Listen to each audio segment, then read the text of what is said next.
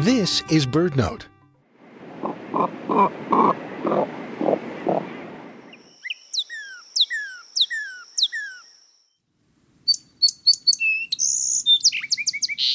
You just heard the grunt of a cormorant, the whistle of a cardinal, and the song of a song sparrow.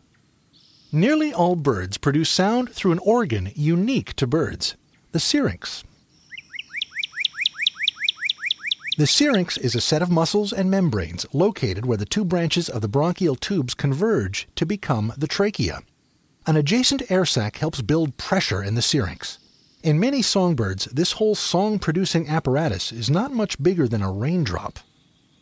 The syrinx is extremely efficient at creating sound, using nearly all of the air that passes through it.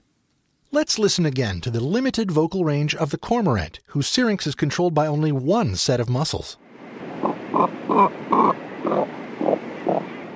The cardinal, a familiar bird of central and eastern states, creates its pure whistle by producing sound in its left and right bronchial tubes simultaneously.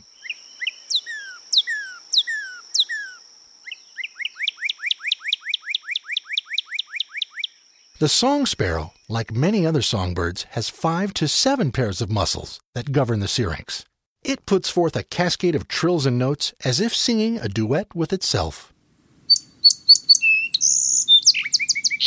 For BirdNote, I'm Michael Stein.